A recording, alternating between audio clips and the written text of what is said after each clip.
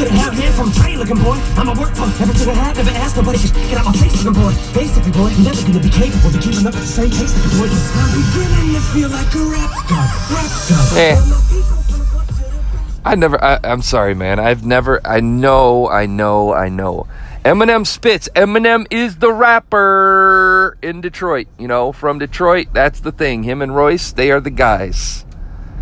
But it's never been my thing, man. Never been my thing. He's hit or miss for me. Much respect.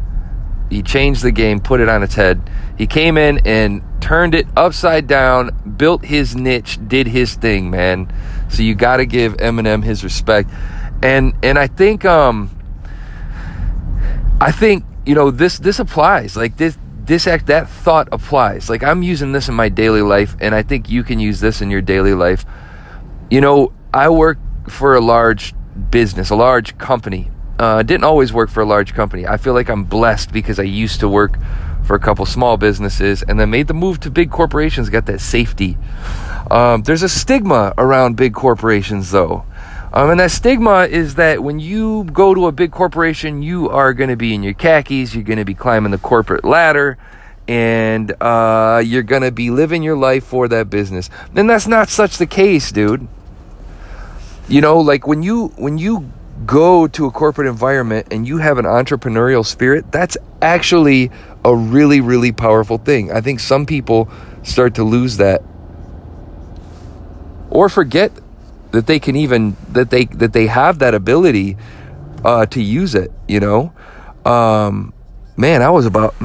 That's crazy. I have my boots on and my foot was slipping off the gas pedal or off the brake pedal. I was in park, but my foot, as I was sitting here, is slipping onto the gas pedal, and I was looking over, and what sounded like a helicopter, because I heard, and I thought it was, at first I thought it was, okay, that's a helicopter, and then I thought, oh man, it's 8 degrees here. Maybe it's hold on, is it the fan? No, man, my foot was on the gas pedal and the engine was maxing out. So I probably just blew the car up just now. It's all good though. Yeah. So no, man, like here's the thing with corporate, you can carve your niche. In anything really, and even in the music business, you can carve your niche. And creatively, yeah. I'm talking about the business. You come in and decide what you're going to go for and be relentless and have the audacity to start putting stuff together. There's a saying, it's easier to apologize than ask permission. And nothing's ever been more truer when it comes to that type of environment or even the big business world in general. If you're an artist trying to pop and you're trying to, make some connections and stuff like that. Like nobody says you have to follow any sort of rules. Unless you're messing with somebody's safety, nobody says you have to follow the rules. Any rules, right? You're not messing with somebody's health, safety, dude, break them. That's the move. You go in and you go and you do it. You just go. You just start. And start building your own culture. Build your own thing. Build your own team. And then go. And we've seen this happen over and over again. Chance the Rapper.